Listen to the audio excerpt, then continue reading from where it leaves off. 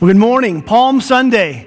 And if you're tracking with us online, we'll be doing All Holy Week video devotionals all week long. And I want to welcome you as we are here in John chapter 4. And today we're going to be talking about the Samaritan woman. Samaritan woman, fetch some water for me. Samaritan woman, let me be. Okay. Yeah, you give him an inch. Samaritan woman. Okay, we're talking about the Samaritan woman today. And today's going to be an important message for us. And today, we're going to talk about identity. And in some ways, how we choose identity. Identity politics is a very hot-button subject in our culture right now. And I'm aware of this, and I'm aware of the risks involved in what we're going to say. But in the book of John, chapter 4, Jesus has something for us that I want us to look at. So I'm praying that God would move in power, and I'm praying that by the end of this service, whether you're at home or whether you're in this room, we all are different than when we started this message. I'm going to begin by reading through John 4, the first part of the story in entirety, so you can track along with me in your Bible or on the screens above. Now, Jesus learned that the Pharisees had heard he was gaining and baptizing more disciples than John. Jesus is becoming popular. Although, in fact, it was not Jesus who was baptizing, but his disciples. So he left Judea and went back once more to Galilee.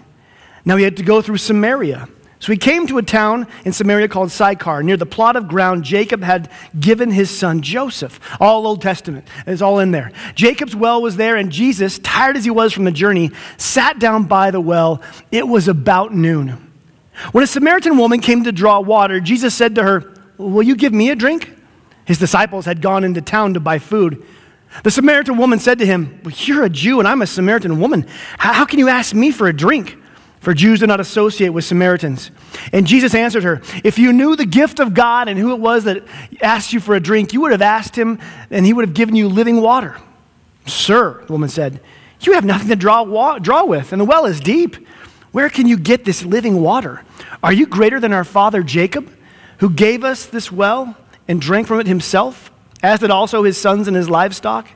And Jesus answered, "Everybody who drinks this water will be thirsty again.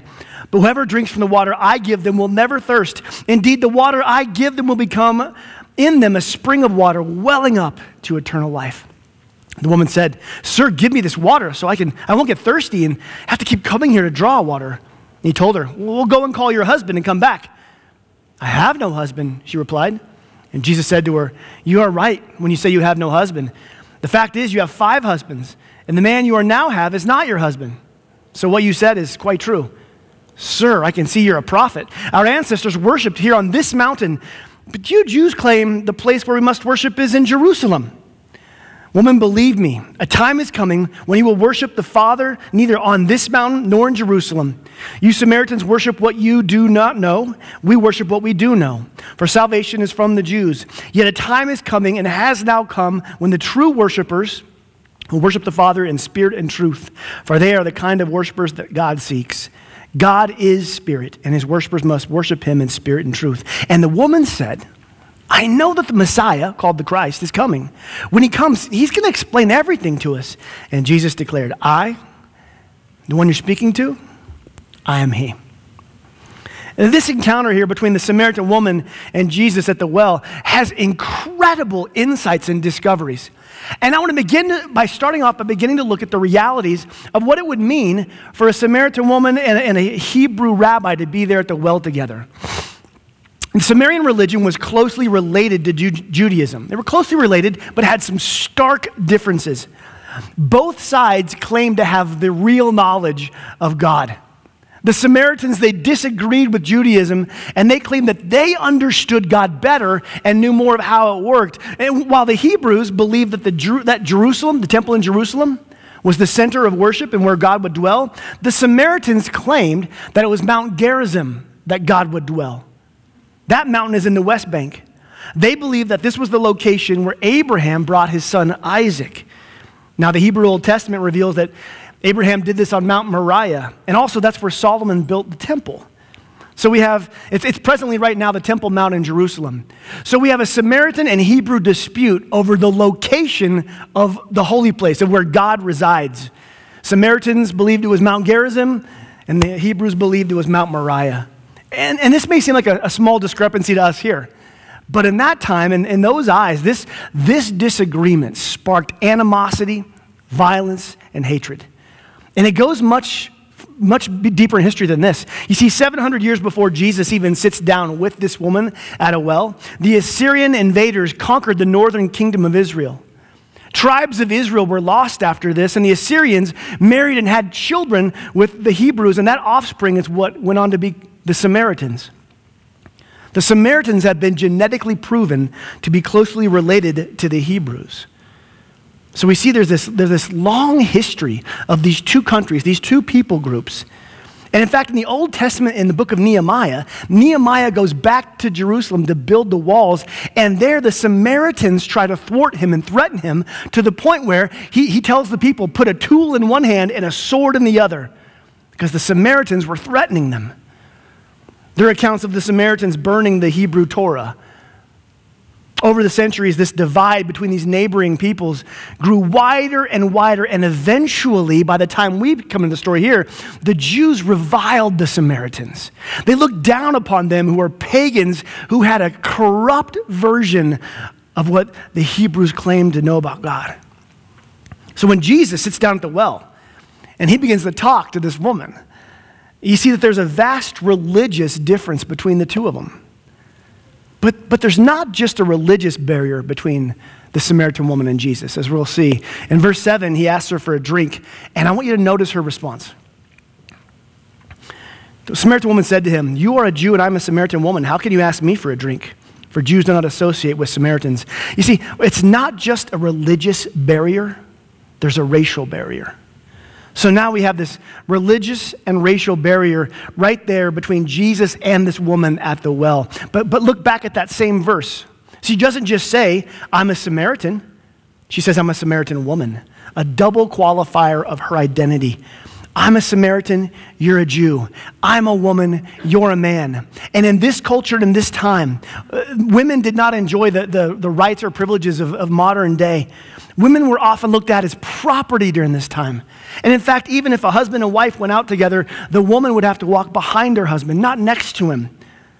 A man would not talk to a female stranger in public. That would be dishonoring. And a woman would not talk to a male stranger in public because that would be disrespecting toward him. So we see in the context of this conversation between this Samaritan woman and Jesus, they're separated by centuries of conflict, a religious barrier.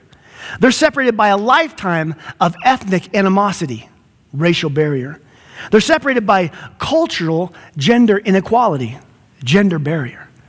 But there's more. Let's look at verse 6 and 7. Jesus was tired from his journey, so he sat down at the well. It was about noon when the Samaritan woman came to draw water. Now, John, who's the author in writing this, he doesn't put the time of day in here just because he likes to keep track of things. He puts it's noon because it reveals more of what's going on. You see, John is painting a pretty vibrant and dramatic picture for us that we need to know to see what's happening here. You see, every single morning, the women would come out of the village and go down to the well to get their water that they needed for the chores, for the work, and for the meals. But they didn't do this at noon. That was the hottest part of the day. And besides, they needed water in the morning. So they'd go down in the morning, and that was also a time of socializing. And the fact that this woman goes down at noon in the heat of the day says something. It reveals that she's a social outcast. She's avoiding the other village women. She isn't a part of their circle. Listen, here's what we know. Something has happened to this woman, or she has done something, and she is a pariah. John tells us what it is. Jesus says, "Go call your husband and come back." And she says, "I have no husband." He says, "You're right when you say this, that you have no husband. The fact is you have 5 husbands, and the man you are now with is not your husband. What you have said is quite true." I love her response. "Sir, I can see you're a prophet. It's like, if you sit down with a stranger and they tell you your life story, that's a good response to have. But let's look what this prophet just revealed. That she's had 5 husbands, 5. And now she's living with a man who's not her husband. Now in 2021, in American culture, where 50% of marriages end in divorce, we view this a lot differently than it was viewed back then. The truth is, in these days, for a woman, 1 divorce, 1 would be a social scarlet letter that she would wear through life. But 5? This woman has a very checkered past, but we don't know if they were all divorces or some died or if it was some mix of the two, whatever it would be. But she's been to the altar 5 times and she's been single. And now she's living in a socially unaccepted way with another man. And it's no mystery why she comes at noon, so she won't run into anybody else. She wants to avoid him. Because at best, the other women would glare at her and maybe whisper behind her back, at best. And so she comes down in the hottest part of the day when there's the smallest likelihood that anyone would be there, which is why she was shocked when Jesus spoke to her. But to highlight that just how out of bounds Jesus is by doing this, she's not the only one that's shocked. It says that Jesus sent all 12 disciples into town to get food. 12 Jewish disciples going into a Samaritan village. They are probably not touching anything. They're wearing their masks. They're socially distanced. They used Purell after they left that town. It's an unclean Samaritan village and all that stuff. And they get back to the well and are horrified. John 4:27, they see Jesus talking to the woman. Just then the disciples returned and were surprised to find him talking with a woman. But no one dared ask, "What do you want? Why are you talking to her?" Did you catch that? They wanted to ask her, "What do you want? Why are you talking to him? You're unworthy. You're unclean." They wanted to look at him, Jesus, and say, "Why are you talking to her?" Jesus, this is highly unacceptable. They wanted to ask, "Why are you doing this?" See, what we see here is that this woman had failed at every single level to qualify to be somebody that a Hebrew rabbi would want to speak to, let alone even be near. Culturally, Jesus should stay far away from her. She's the embodiment of so much that it means to be unclean in their culture. He should move away. And you know what he should do? Based on the culture, he should pretend she doesn't exist. Just not even look. A religious barrier, racial barrier, gender barrier, moral barrier, social barrier. So many reasons for Jesus to just stay silent and keep his distance. But what does Jesus do? What does he do here? He treats her with dignity, and he reaches through all those barriers to encounter this woman. Verse 9, she said, "You're a Jew and I'm a Samaritan. How can you ask me for a drink?" Notice she brings up a physical human barrier. And Jesus replies, "If you knew the gift of God and who asked you to have it for a drink, you would ask him if he would give you living water." He gives her a spiritual answer to a physical, cultural barrier. But she misses it completely. She takes him to be completely literal because she says, "You have nothing to draw water with and the well's really deep. How would you get it?" She's like, "How would you even do that?" Again, she comes up with a physical barrier. She keeps throwing out these barriers, and he just keeps responding with an invitation of spiritual discussion. He says, "Everyone who drinks of this water is going to be thirsty again. But whoever drinks of the water I give will never thirst. Indeed, the water I give will become in them a human spring of water welling up to eternal life." I mean, Jesus says, this water right here, this water in this well, this Jacob's well, if you drink this, you'll be thirsty again tonight. But this well, me, this living water, you'll never thirst again spiritually. It'll quench the deepest part of your spirit and soul. It will fundamentally change your identity. In fact, if you drink from this living water, me, the well, you'll become a well of water. Jesus reaches through every single barrier and claims the one thing that she needs more than anything is him. That Jesus, the living water that quenches the restless spirit within us and transforms us in our deepest places. You see, he's saying that this woman, you no longer need to identify as a pariah, someone who's used up, a sinner, a reject, prohibited because of your race or disqualified because of your gender or whatever else you would bring up. Jesus is calling her to her truest identity as a daughter of God. You see, she no longer needs to identify as a used up sinner because of Jesus' work. He wants to proclaim her forgiven. She no longer needs to identify as a reject because Jesus in his work wants to show her that she is accepted. She no longer needs to be a pariah because Jesus wants to restore her dignity. She no longer needs to feel she's ethnically unqualified because Jesus declares her completely qualified for salvation. She's no longer prohibited due to her gender. He invites her to lean into that and to be his beloved daughter. Every identity her life has given her, every single one, he calls her and come to a new one of his love and his truth. And more than that, he tells her, this woman's probably been a drain on her community. He tells her, if you come to living water, I'll make you into a well, and you can pass that on to others. You become a resource of life. She's at a physical well of water. And a spiritual well of water approaches her and declares that she can also be a spiritual well of life. One gives her physical life, one gives her spiritual life and a new spiritual reality. And all the identity qualifiers that she mentioned earlier, all the identity qualifiers that John makes sure that we pick up on, let's look at them. She says, there's a religious barrier. I'm not Jewish. Racial barrier. I'm not Hebrew. Gender barrier, I'm a woman. Moral barrier, I'm a sinner. Social barrier, I'm a pariah.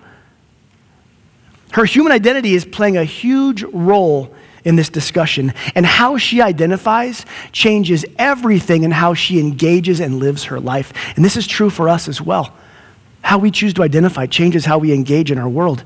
And you may have heard of identity politics and how there's some seismic shifts in our culture and society around the treatment of identity. And Oxford defines identity politics as a tendency for people of our particular religion or race or social background, et cetera, to form alliances, exclusive alliances, and move away from traditional-based politics. People, groups who find themselves politically and socially grouping themselves together on how they choose to identify. And more people are choosing, we see this in the culture, we see it. People are choosing to identify in ways that are unconventional. And beyond politics, there's this growing shift of people identifying in different ways. And I've been asked my thoughts on it a lot. And I thought I'd give them to you today. It's pretty thin ice, isn't it? Here's my personal belief on identity. I am not all that anxious about how people choose to identify in their life out there, outside of me. But when someone comes into contact with me, my biggest hope is that through that encounter, they identify more with Jesus. Based on someone's life and their experiences and their background and their choices, they can choose to identify in any infinite number of ways. But when they come into contact with me, my hope is they identify in one single way, and that's more with Jesus Christ. In fact, as a church orchard, it should not scare us or distress us how people choose to identify themselves. Because when they come here or when they encounter you as the orchard, wherever you may be, may they identify more and more with Jesus because of that encounter. See, we as a church are not here to dictate to people how they identify. We're here to call people to identify more with Jesus. He's the main thing. As a pastor, I'm not called, I'm not qualified to go around striving to make people identify with a certain label anywhere in their life. Instead, I'm called to invite people to come to Jesus and identify more with him and his truth. Because here's the bottom line. The Creator is the one qualified to speak identity into humanity in a way none of us can do. Jesus is able to speak true identity into someone's heart and soul and mind in a way I and you and we cannot. And let's be honest, while parents have an opportunity to mold their children's identity, when it comes to grown-up and grown-up culture, we don't have the ability to go in and just change someone's identity. That's a space that Jesus speaks into. That's the place where the Creator, the Savior speaks. And I actually believe that churches get into trouble when they attempt to force people to change their identity to then come to Jesus. Did you catch that?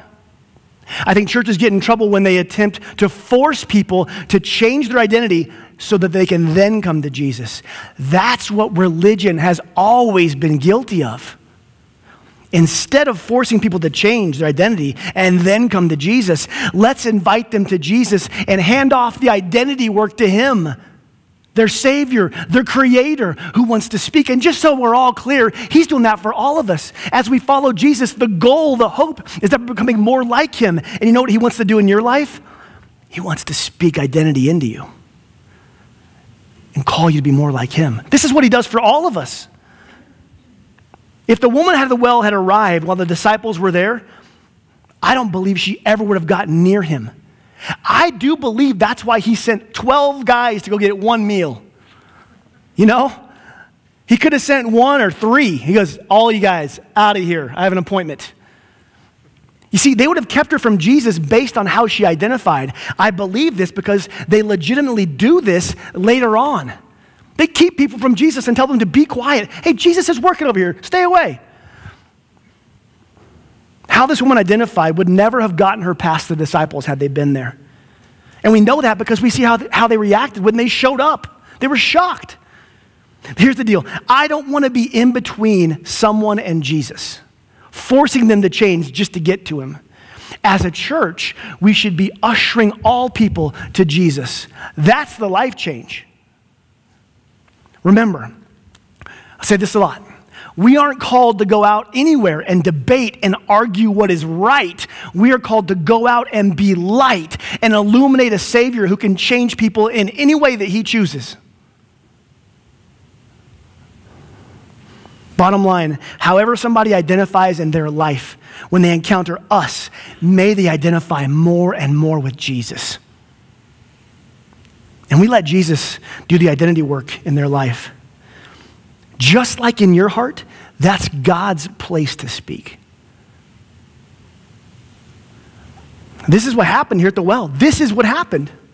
Time and time again, she brings up these barriers about her identity. And did you notice that Jesus doesn't address her human barriers? She says, I'm a Samaritan. He doesn't say, oh, sorry, you need to be a Hebrew.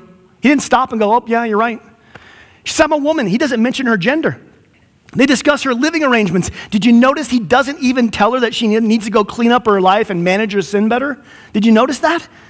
She's a social outcast, and he doesn't talk to her about how she needs to rehabilitate her image. Like, you need to go do some rehabilitation. People don't like you very much. Then come back and talk to me. Go clean up, go get things right, and then, hey, I might be at the well again for you. No, what does he do? He doesn't start with her barriers. He doesn't start with behavior modification. Instead, he invites her into a new life, a new identity. And this is what's so amazing. There is an identity here that in John 4 that Jesus Christ chooses to reveal. It's the first place in John. This is the first person in John he chooses to reveal this to. Of all the people, he reveals his own identity. She talks about the Messiah, and he says, the Messiah, the one you're talking about, I am he. I'm he. He reveals he's the Messiah to a Samaritan woman at noon at a well. You know why? Because what this woman needs most is to know who he is. If you approach religion, it tells you how to adjust and modify your behavior to be accepted. But if you approach Jesus and he reveals to you his identity, he shows you that because of his identity and his work, you are accepted. Because of what Jesus did on the cross, it makes all the difference.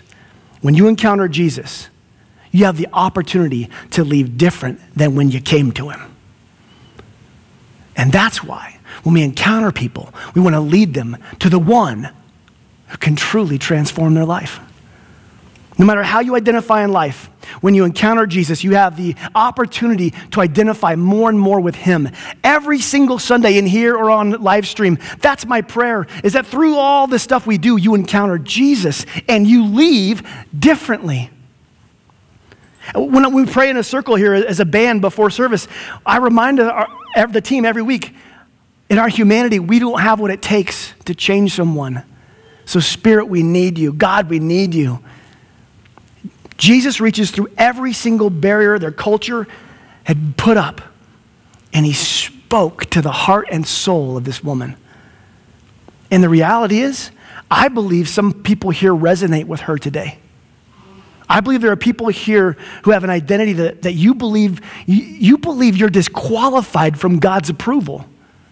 Like when you think about how God thinks of you, you think that he's wearing a frown because he knows everything. He knows what I'm doing.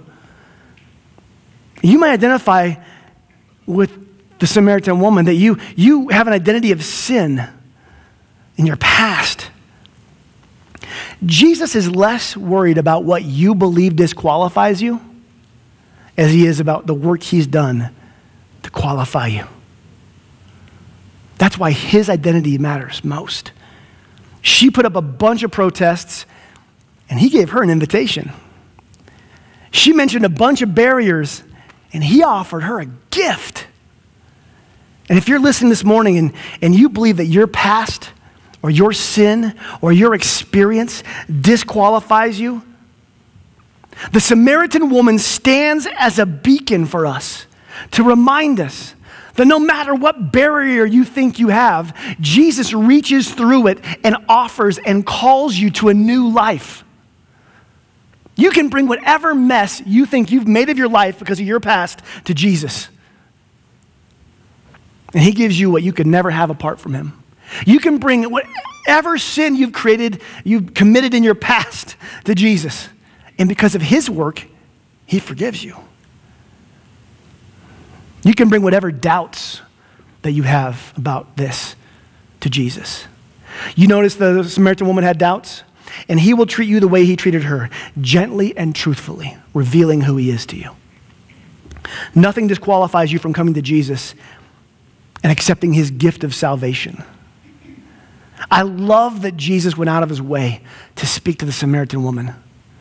And if you're here today and you would like an encounter with that same Jesus, and you have issues and barriers and things that you believe God is just that disqualify you and remove you from God's goodness, you can pray with me right now and receive this gift of God that he offered this woman. You can pray and receive forgiveness for your past and peace in your present and hope for your future. So eyes bowed, pray with me. Jesus, I need you. Forgive my sin. I know you died on the cross and rose again. I give you my life. Give me my truest identity. Fill me with your Spirit. Amen.